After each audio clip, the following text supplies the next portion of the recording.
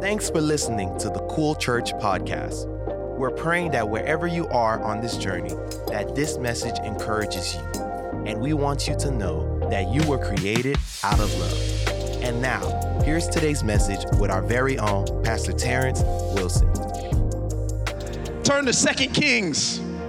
2 Kings chapter 20, verse 1. 2 Kings chapter 20, verse 1. And it reads a little something like this. Oh, this verse is going to encourage you. Oh, get ready for it. In those days, Hezekiah became ill and was at the point of death. The prophet Isaiah, son of Amoz, went to him and said, "This is what the Lord says. Put your house in order." Look at your neighbor, say, "Put your house in order." Look at your other neighbor, the one you ain't like so much so you pick them second. Say, "Put your house in order. Because you are going to die and you will not recover." How many of y'all encouraged by that? That's where we going today in God's word. Put your house in order because you are going to die and not recover. I know this is going to be hard for some of y'all to do, but when you really understand what that means, you're going to say amen. So I'm going to read it one more time. And I know I'm asking you to do something counterculture to what it sounds like. I'm going to read that one verse because how many of you know everything in God's word is good? So I'm going to read it and just say amen. I know he's going to die. Just say amen. All right? In those days, Hezekiah became ill and was at the point of death. The prophet Isaiah, son of Amoz, went to him and said, "This is what the Lord says. Put your house in order because you are going to die and you will not recover." And the church said, man, I love y'all. Y'all such good listeners. We're going to pray because I got a message. And if you're taking notes, you definitely should. I've entitled the message this. You ready for it? Overtime. Today we're preaching about overtime. Amen. Father God, I thank you for this day. For this is the day that you have made, God. Let us rejoice and be glad in it. God, I thank you for each and every person that came into this house today, God, desperately seeking and needing a miracle. They feel like it's over. They don't know what to do. God, let them know you're the God of overtime. When it looks like it's done, you still got more left in this game. God, I pray that I would lie down as you rise up. Don't let these words be my own, but let them come directly from your throne room of grace. Open hearts, minds, and ears to be open and receptive to a word that's always going to be about Jesus. And God, I pray for the one that needs to hear this message the most, whether here or online today. God, I pray that you would open hearts, minds, and ears to be receptive and open to a message that will always be about your son. And God, I pray for the person that feels like giving up. I pray for the person that feels like they're in an impossible situation, God. Let them never forget you can always make a way. So, Lord, we thank you, we praise you, and we give this time back to you in Jesus' name. And everybody set? Everybody set? Come on, give Jesus a shout of praise in this place today.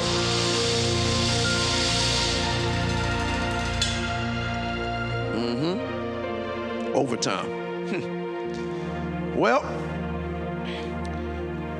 I've been talking about Hezekiah ever since I got back, and this is my fourth message on Hezekiah. The first one, I preached a message entitled, "All We Do Is Win." Where's the winners at out there? Make some noise. I love that. All we do is win. And I landed on a verse in 2 Kings 18, chapter 7, and it says, the Lord was with him. Him is Hezekiah, and he was successful in whatever he undertook. How many of y'all want a life of success? Let me see. Show of hands. You want a life of success. Well, Hezekiah was a winner because he learned how to trust and obey God. How many of you know you can trust God and not obey him, and you can obey him and not trust him? And if you really want to succeed, you got to trust and obey God. Amen. The second week, I preached a message entitled "How to Win a Losing Battle." And what we find is, as Hezekiah and his people are threatened by the Assyrians that want to conquer them, Hezekiah gives his people this word when they are threatened by the enemy, when it seems like they're losing. In 2 Kings 18:36, it says, "But the people remained silent and said nothing in reply because the king had commanded, 'Do not answer him.'" Hezekiah knew there was no reasoning with an enemy because winners never dignify the enemy with a response. And the church said, then the third week, man, I preached a message called Pray to Win. How many of y'all was here for that? Pray to Win. Oh, man, and it was fun. It was a great time. And we landed in 2 Kings 19:16 through 18. It says, "Now, Lord," this was a prayer of Hezekiah to invoke the presence and the power of God to help him win this battle. And Hezekiah ends his prayer by saying, "Now, Lord, our God, deliver us from his hand so that the kingdoms of the earth may know you alone are God." What if God was telling us to stop praying just the stuff we want, but when you pray it so that the world will know he is God? I loved it because Hezekiah, he spreads his issues out before the Lord. He spoke the truth about the situation, and he made sure that he cited the source so that the world would know that only God is responsible for the victory. When he prayed to win. And the church said, today, I want to close out this collection of thoughts that I've been having around King Hezekiah.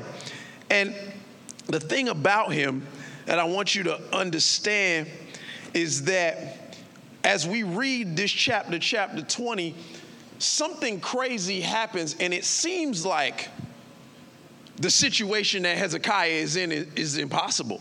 It seems like he's about to lose. One of the most successful people in history, we read Hezekiah 20 verse 1, and the Bible's like, hey, get your house in order. You're about to die, and you will not recover. It seems like one of the greatest winners in history is about to lose, but a miracle happens in this moment of his life. When it seems like his life is at an end, when it seems like time is running out, when it seems like he has no way, God comes and makes a way. Have you ever felt like, maybe this is just me, but you ever felt like, man, time was running out?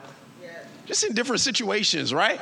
You just seem like, oh man, like this deadline's about to hit, man. Time is running out. I don't know what to do. Like, if something don't happen today, I might lose my house. If something don't happen today, everything's going to be messed up. If something don't happen today, my reputation is going to be ruined. If something don't happen today, I may not even be here anymore. Have you ever felt like time is running out? Here's what I want you to understand. Everything in life, hear me, family, has an expiration date. Every single thing has an expiration date. Food in your fridge, you leave it there long enough, it expires, right?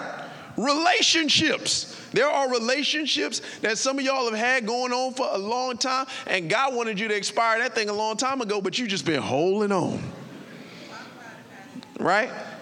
Relationships, there are some that have an expiration date. Hey, I'm gonna be honest. Hairlines, they have an expiration date. I am not as blessed as some of y'all. At 25, mine was like, see ya. I'm gone. And I just had to deal. Thank God I ain't got a peanut-shaped head. Praise God. So many things, muscles. Some of you in the gym all day. Man, I be lifting like I'm natural. I'm natty, bro. Like, okay. That stuff has an expiration date. One day, I don't care how much you lift, gravity will set in. I ain't gonna just pick on the fellas or not. BBLs have a expiration date. They may be sitting up today. They may not be sitting up tomorrow. Lace fronts have an expiration date. Oh, they look good. The baby hairs look good the first few joints. But then after a while, when you start seeing that front do this right here, Girl, it's time to get that thing redone. Like, if I can see the lace, it's time for you to get that thing redone. Expiration date. Just saying. It's a real thing. These things have an expiration date. Bills. You got to pay them things on time. Them bills be billing. That life be lifing. Adulting is hard. Got to pay them bills on time, man, because they got an expiration date. I love what Ecclesiastes 3:1 says. It says there's a time for everything, a season for every activity under the heavens. Time for everything. Y'all remember, man, I'm so glad. One, I still talk about this with my wife. I can't believe we lived through COVID-19. Like 2020 to 2022 was some of the strangest years of our entire lives. And y'all remember them COVID times, right? Like we couldn't even come and sit like this, like everybody masked up, all this stuff. You know, one of the craziest things that I actually enjoyed during COVID times is to help the economy. There was a freeze or a forbearance put on everybody's student loans. Y'all remember that? Hey, don't lie. Like every 6 months, you was watching the news. Hey, they gonna take this forbearance away. Like I remember, man, I had my student loans. I was like, Lord, I said, oh God, thank you, Jesus. And every time they would extend it, I said, hallelujah. And when I knew the due date was coming again, I said, Lord God, I am your son. I hope you are well pleased. And Lord, this forbearance has blessed me. It has helped me get my finance in order. God, please, I would ask that you would extend this and please not let this forbearance expire in Jesus' name. How many of y'all was praying that prayer with me? Was praying that prayer. I was like, Lord, just let this thing just keep going. Let it last so long they forget about it. Like you knew they wasn't going to forget. I said, Lord, let it last so long they forget about it or they forgive it. That was my prayer. Lord, let them forget about it or forgive it. And in my case, God extended them student loans to just the right time. Because right when they was about to talk about they had to pay them back, I got a letter in the mail.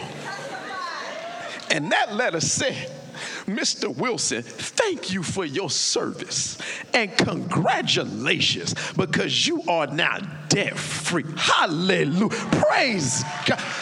God extended them student loans for me long enough for somebody in some office somewhere to get some sense knocked into him and say, you know what? This boy been paying faithfully all this time. He been working for a nonprofit all these years. You know what? I know this forbearance has been going on, but before the forbearance, this boy ain't miss a payment. You know what? I think before this thing is said and done that we need to cancel his loans. How many of y'all God extended it long enough for somebody to get some sense?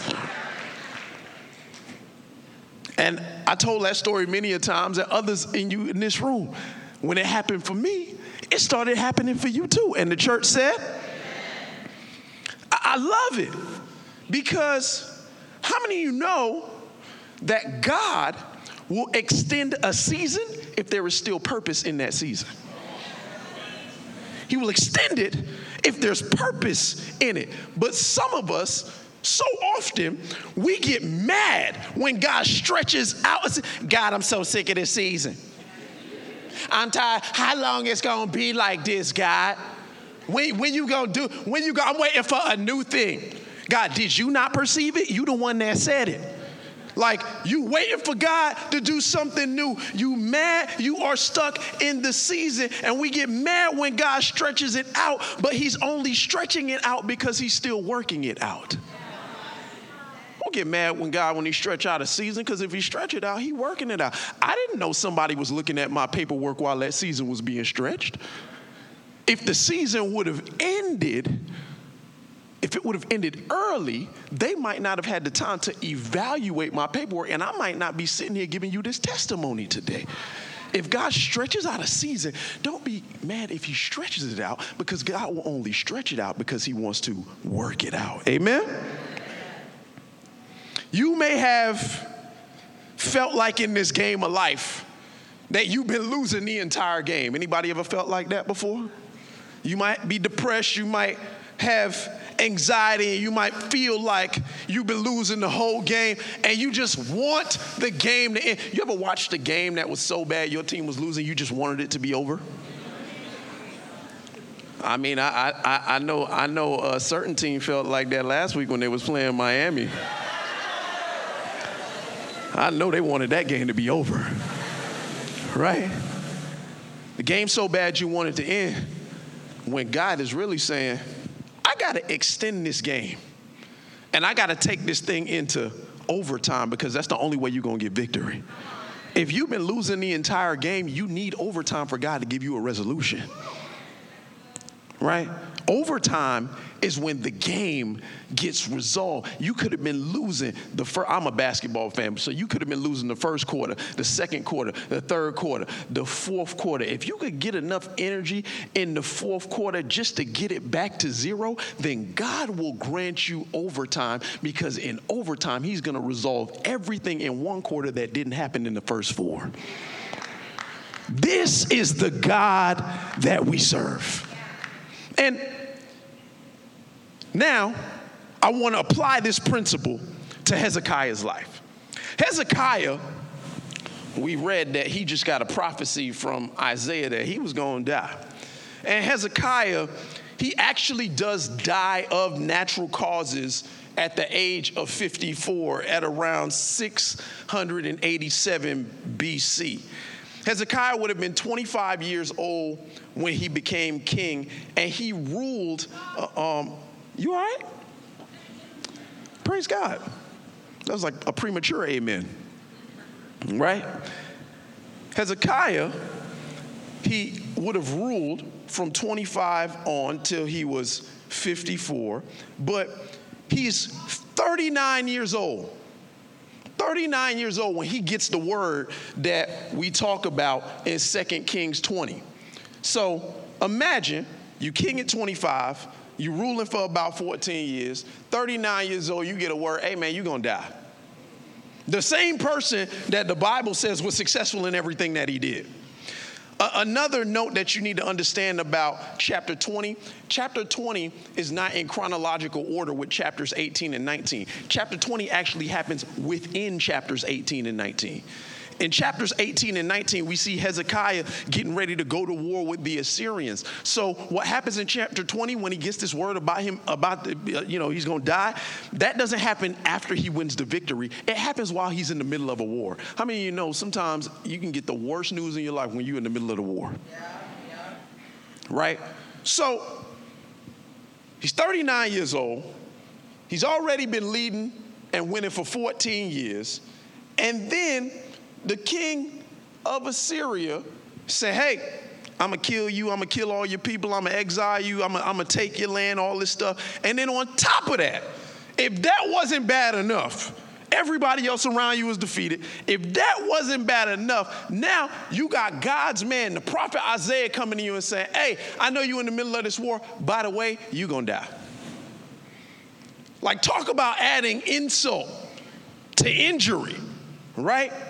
But then what happens is something miraculous happens in Hezekiah's life, and he gets to rule and live for another 15 years, and in the middle of that, defeat the king of Assyria. But in that middle point, in that middle mark, he gets this sickness.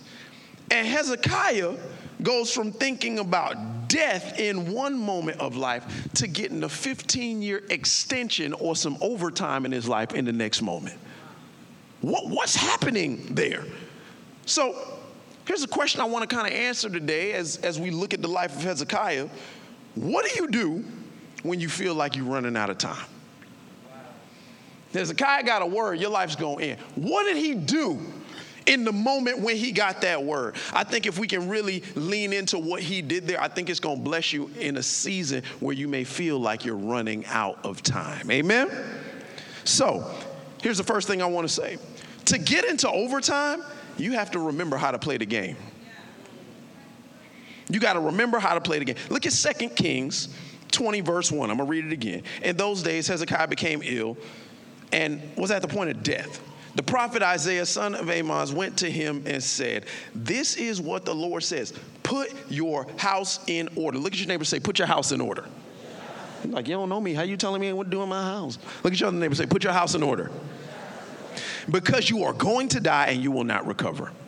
I love that God says, put your house in order. That statement may be one of the most merciful statements in the entire Bible. Put your house in order. God is so merciful that he will give you the judgment before the punishment so you have time to get your house in order. The judgment, right? The judgment is the announcement. You're going to die. The punishment is the action, actual death, right? So God has so much mercy on him that he announces the judgment before actually delivering the punishment. And I know some of y'all like, yo, he told him he was going to die. I don't care how much mercy you talking about. That's still mean. Don't think that God is being mean, because the truth is him giving the judgment was an announcement that gave Hezekiah mercy in his life, because God's judgment on your life is always an invitation for you to repent and receive mercy. Here's the thing. Everybody says that line, oh man, nobody knows when my day is. He told him. He told him.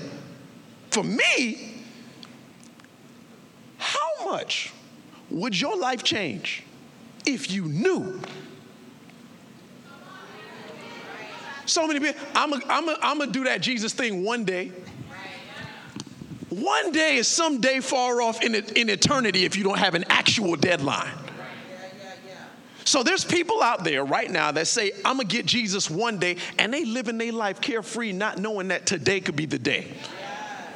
God's like, yo, I need you to pay that bill now. Yeah, I came to collect. Hezekiah, he says, hey, you're going to die. So I need you to get your house in order. Don't be mad if God delivers judgment to you, because he's doing it to give you time to repent. That's what I call mercy. Some people never get a chance to repent. They never get it because they took the time that God gave them for granted. I love this because he gets this word, right? And God says, get your house in order. Here's the beautiful thing about, once again, knowing the day that you're going to go. People die every day and never get to say goodbye. Never get to say it. And a lot of us have experienced that with our family members. You just didn't know. And then people, they beat themselves up, and there's all this guilt, and they're like, man, I wish I could have said this, or I wish I could have done that. Hezekiah had time to look at every one of his family members in the eye and say, hey, y'all, I'm not going to be here, so I've prepared something for you. Or he got to tell them how he really felt. I've done too many funerals in my life as a pastor, and I hear this probably more often than anything. Man, I wish I'd have gave them their flowers when they were still here.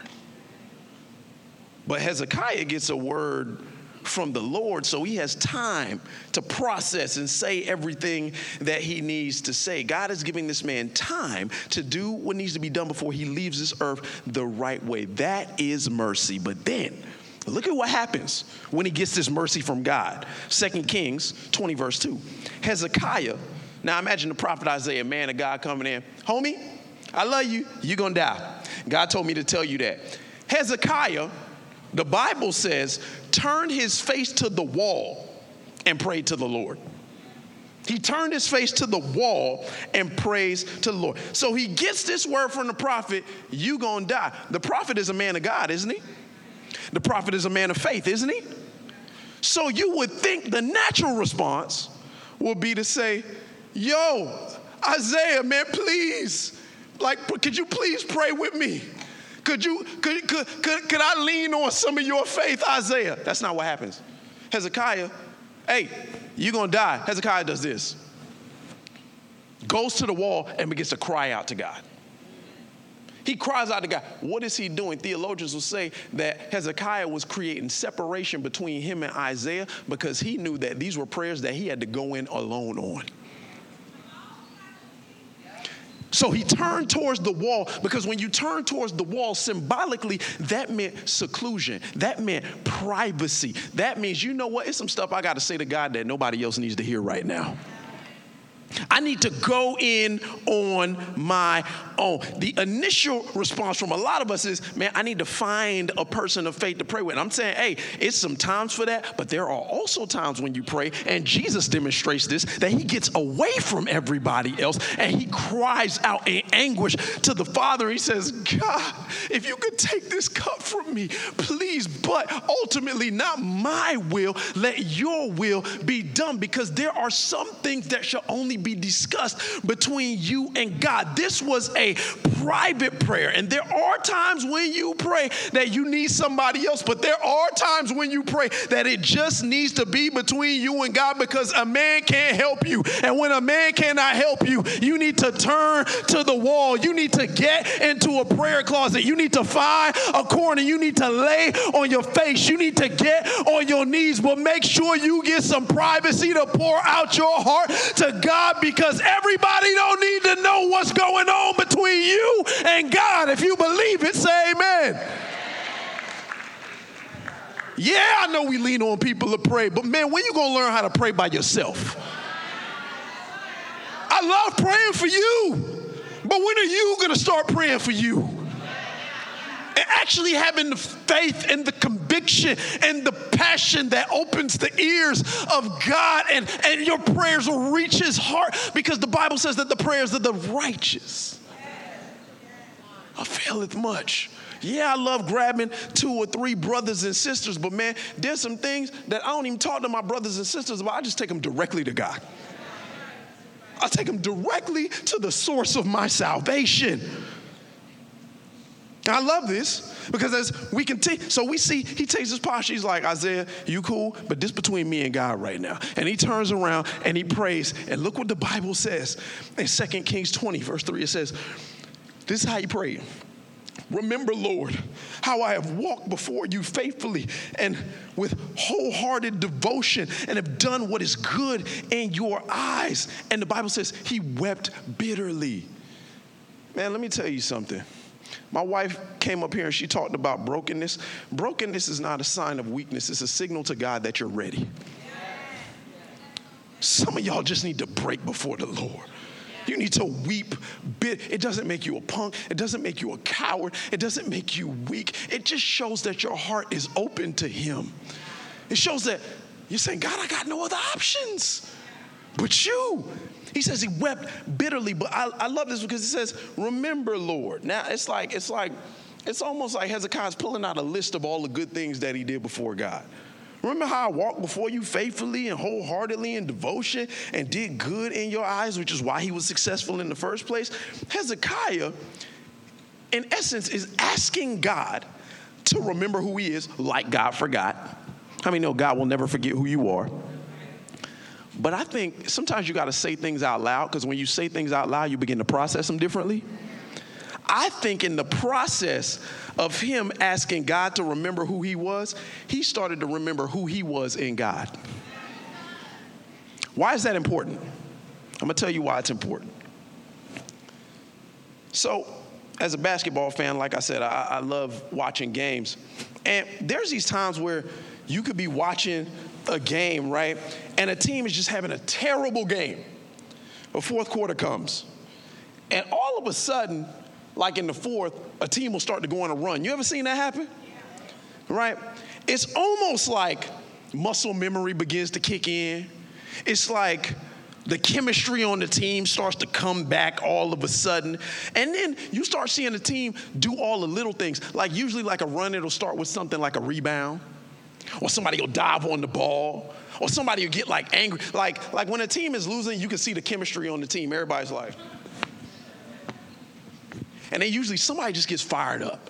Maybe somebody comes off the bench. Maybe the star player recognizes and realizes or remembers that they're the star.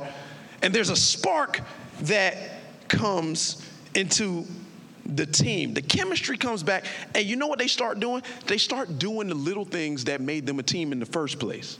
Last year, the Miami Heat were notorious for this. I love the Miami Heat. We'll start a game on fire. And I want to say a prayer for the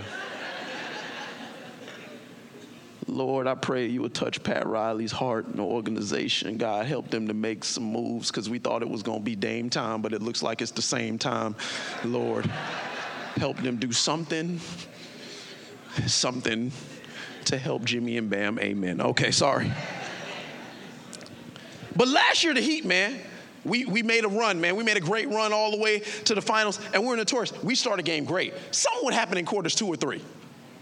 Every game I would watch this. But then, I've seen games where the Heat was down by 20 at the start of the fourth quarter. And then something would happen. It's like Jimmy Butler would just wake up. And he would turn from Jimmy Butler to Jimmy Buckets. And just one play at a time. And then when Jimmy started going off, maybe Bam might go off. Maybe Tyler starts going. Maybe people start doing all the little things, man. They start diving they start getting rebounds. They was diving on the floor. They was stealing. They was jumping in all the passing lanes. And eventually we started the quarter down by 20, but then there's a few seconds left in the game and we down by 1. And I'm like, yo, where have y'all been the whole game? Where y'all been? Say what? Dominate. I love this, because it's like they remembered how to play the game of basketball. And I love Hezekiah because he started to pray to God to remember all he did, but I think at the same time, he begins to remember that God made him a winner. He begins to remember that he had success in everything that he did, and he goes back to the things that he did that made him successful in all he did. And here's what I just want to remind somebody of, is that when you remember that all God has brought you through, it changes the way that you pray. Sometimes you just got to remember, even if you got to say it out loud to process, just remember, I could be down today, but when I remember what God has brought me through and I remember what team I'm on, I begin to get more energy to fight back. When it seems like all hope is lost, when it seems like it's over, I look at myself and say, I remember when God did that before. I remember when we couldn't find a place to meet on a Sunday and God gave us a park, or God gave us a school, or God gave us a cultural center, then God gave us a high school. I remember the days when I didn't know which way was up, and God said, you know what, son? Remember when I saved you before? I'm going to save you again. I remember when I prayed prayers for people in the hospital and it looked like they was going to die, and God brought them back. So when I get into that situation today, I remember the person that God had brought back before and said, God, if you could do it before, you could do it again. I remember the days that I was broke. I remember when it seemed like I ain't have nothing, and God has always sustained me and been Jehovah Jireh, my provider. So when it seems like my funds are running a little bit low, all I do is remember what God did the last time and know that if he did it before, he will do it again. I remember when people turned their back on me and I felt alone, and God said, don't worry about them. I was just trying to get them from around you because I needed new people around you. So if anybody ever try to leave me today, I say, God, I ain't worried. You just sifted them from around me because there's some other folks that you want around me so we can bring heaven down to earth. If you believe it, say amen.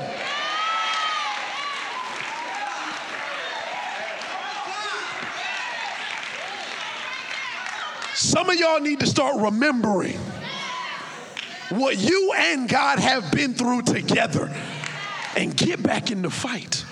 Because if he did it before, he will do it again. Overtime doesn't come when you forget. It comes when you remember who you are with God. Remember. And secondly, an overtime win is a team win. Oh, man, here we go. 2 Kings 20, 4 and 5. Before Isaiah had left, so let's set the stage. Isaiah says, man, you're going to die. Hezekiah was like, devil is a liar. Turns around, prays, starts to cry. Hey, here's another thing. Listen, Isaiah gave the word that God told him to give. How many of you know you don't have to accept everything that is spoken over you? Some of y'all just, well, the pastor said it. You don't have to accept everything that comes over your life. Amen? So, I love this. I'm trying, brother. I'm trying. So look at this. 2 Kings 20 verse 4. I don't receive that. I rebuke that in the name of Jesus. 2 Kings 20. You got that word from the doctor. Oh, it's over. I reject that. Let me go get a second. Okay, all right. Might help somebody today. Before Isaiah had left the middle court, because Isaiah was like, all right, I'm out. I did what I had to do, right? The word of the Lord came to him. He gets another word in response to the prayer of Hezekiah. Oh, I hope you caught that. Verse 5. Go back and tell Hezekiah, the ruler of my people, this is what the Lord, the God of your father David says. I have heard your prayer. Whew. I have seen your tears. Some of y'all think crying is useless. The Bible says that those that sow in tears shall reap with songs of joy. Your tears are not useless. Your tears are seed. Oh my goodness. He says, I have heard your prayers and seen your tears. I will heal you. On the third day, you'll go up to the temple of the Lord. Man, I'm so glad you came in so fast. Y'all give it up for him. Just bring that to a silence for me real quick. I'm going to come back. Just stay right there, because I'm going to point to you like, bam. Make it sound spiritual. Just not yet. I don't want people to be like, oh, it's about sensationalism because he had the keys playing and my heart was moved and I believed him. No, listen to what the word's saying. Listen. We know how to play them chords. We're like, wow, the Spirit's here. But I want you to focus on the word. Focus. I don't focus, so I got to tell everybody to focus. It says, I have heard your prayer. I have seen your tears. I will heal you. On the third day, you will go up to the temple of the Lord. I love that verse 5 says, Isaiah went back, y'all, and he changed his prophecy because of the prayer.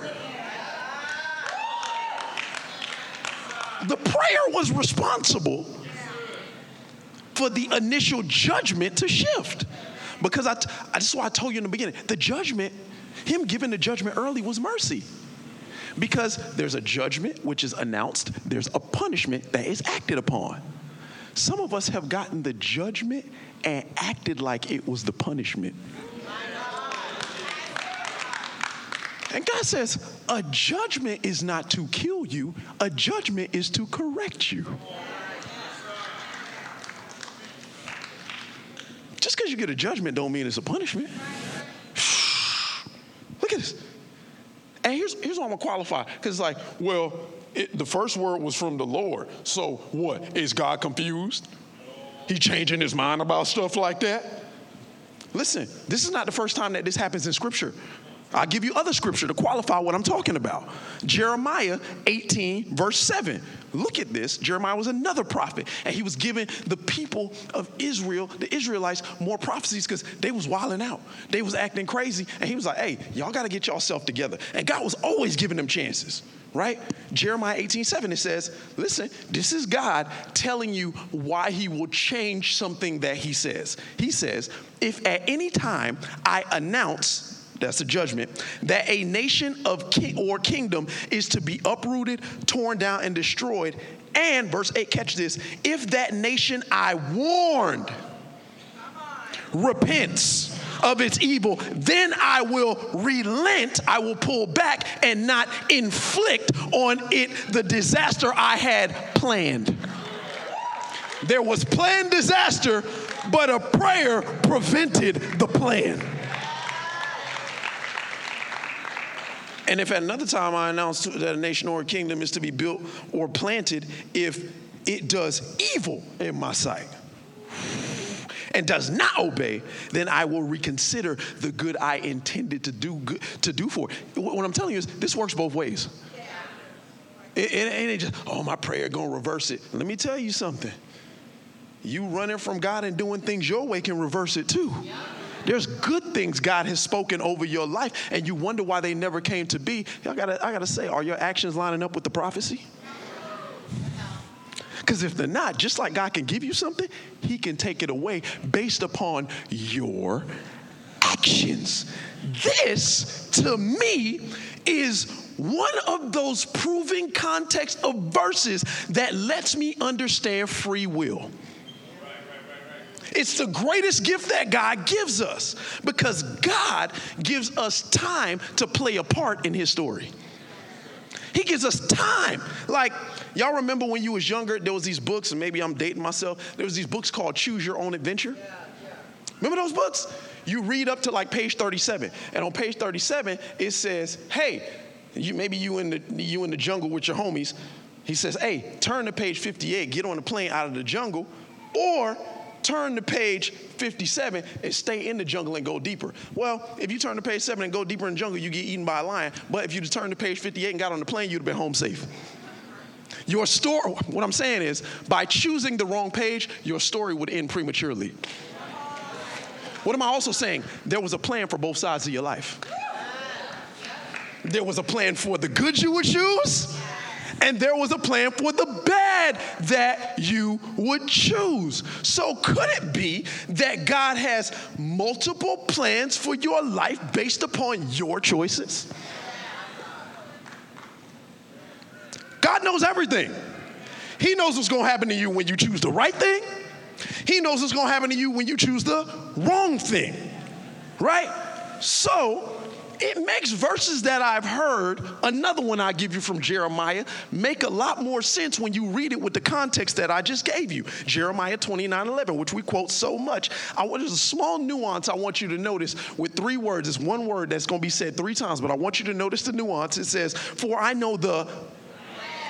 Y'all see the S on the end of that, right? Sounds like more than one plan. I have for you, declares the Lord. Say it again. It still didn't switch the plan. To prosper you, not to harm you, to give you a hope in the future. Baked into this beautiful little verse here, God is letting us know, I got some scenarios for your life. And I am giving you an opportunity to decide, will you go with the scenario that aligns with my will, or will you go with the opportunities that align with your will? You have a choice. You are not a puppet. You are not a pawn, but a person made in the image of God with the ability to think and to pray and to change your actions to align with the will of God for his purpose for you. This is why the old saints say prayer changes things. Prayer changes things. For I love what James 5:16 says in the Living Bible. It says, the earnest prayers of the righteous man has great power and wonderful results. What are the wonderful results of a righteous prayer? God's plan for your life. The wonderful result is God getting his way in my life. And even though God could make me a puppet that always gets his way in my life, he makes me a person and gives me a choice to choose his way in my life over mine. This is a beautiful gift of free will that God gives us. You see, the thing prayer changes is you. To align with God's will, so that the will of God for your life shall manifest instead of the will of your flesh. Prayer changes you to see it's not about you. Man, if you get that revelation in your spirit. But let's go back to basketball, because I like talking about basketball. When teams get into overtime, you ever seen a team in overtime? Everybody's tired. Everybody's gassed, right? But you know who is almost always the MVP of any overtime? You ready for the word I'm about to give you? Momentum. Momentum.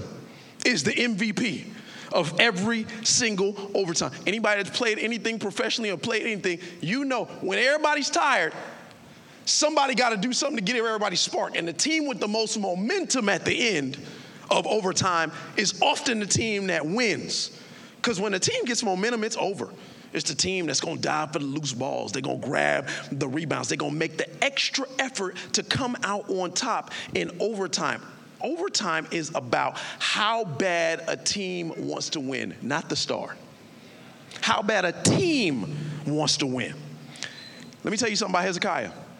He may have been the star of this story, but God was giving him an extra 15 years or extra time or overtime in life to show him it was not about him, it was about the team. That's why he got it. And I'll qualify that with scripture. 2 Kings 2:20, verse 6. Now make it sound spiritual.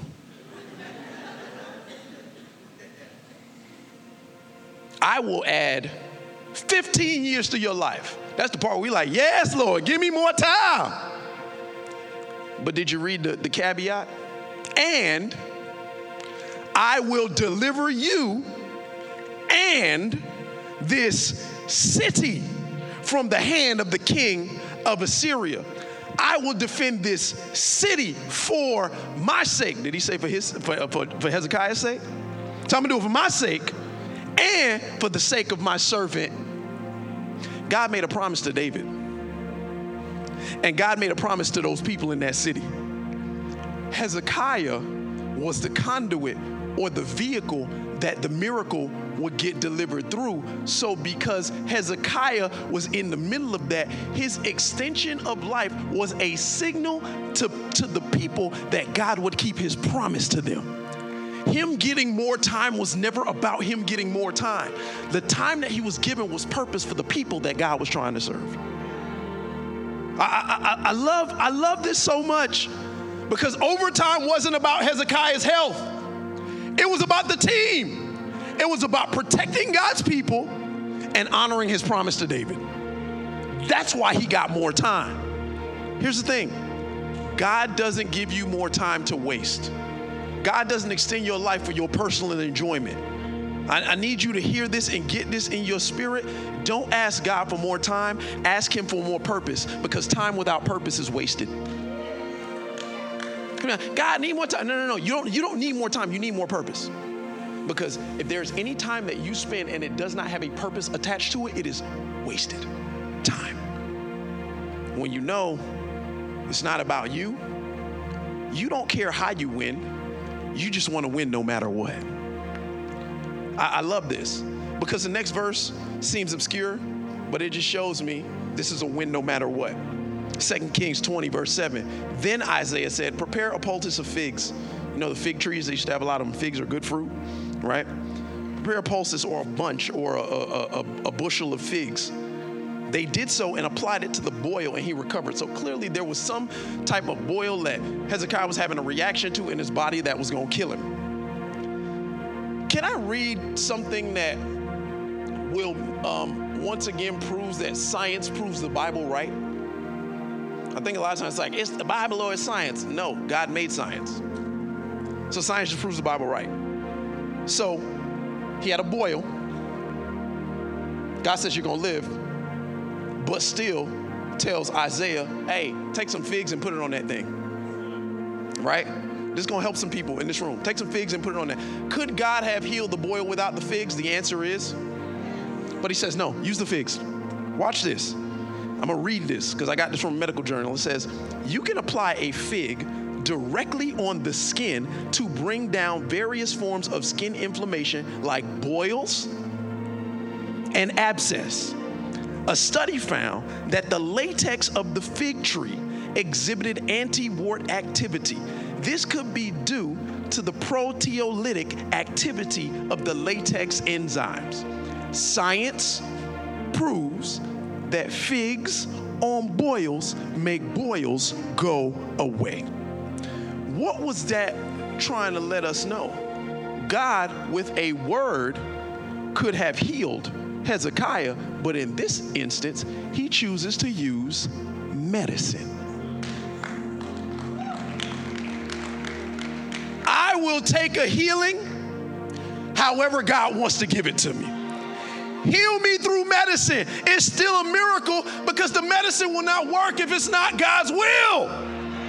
A win is a win is a win. I don't care how I get it. I don't care how long the game takes. I just want to win. If it requires overtime, I'm going to keep on playing till I got nothing left. Some of y'all want God to snap his fingers and change your situation. But maybe instead of God putting more money in your bank account, maybe, just maybe, he'll make you a better steward of your finances. Sometimes God wants to use practical things for a miracle to manifest. So don't look at a miracle the same way you always look at a miracle. Allow God to do whatever he wants you to do to give you whatever he wants to give you, because a win is a win is a win. If you believe it, say amen.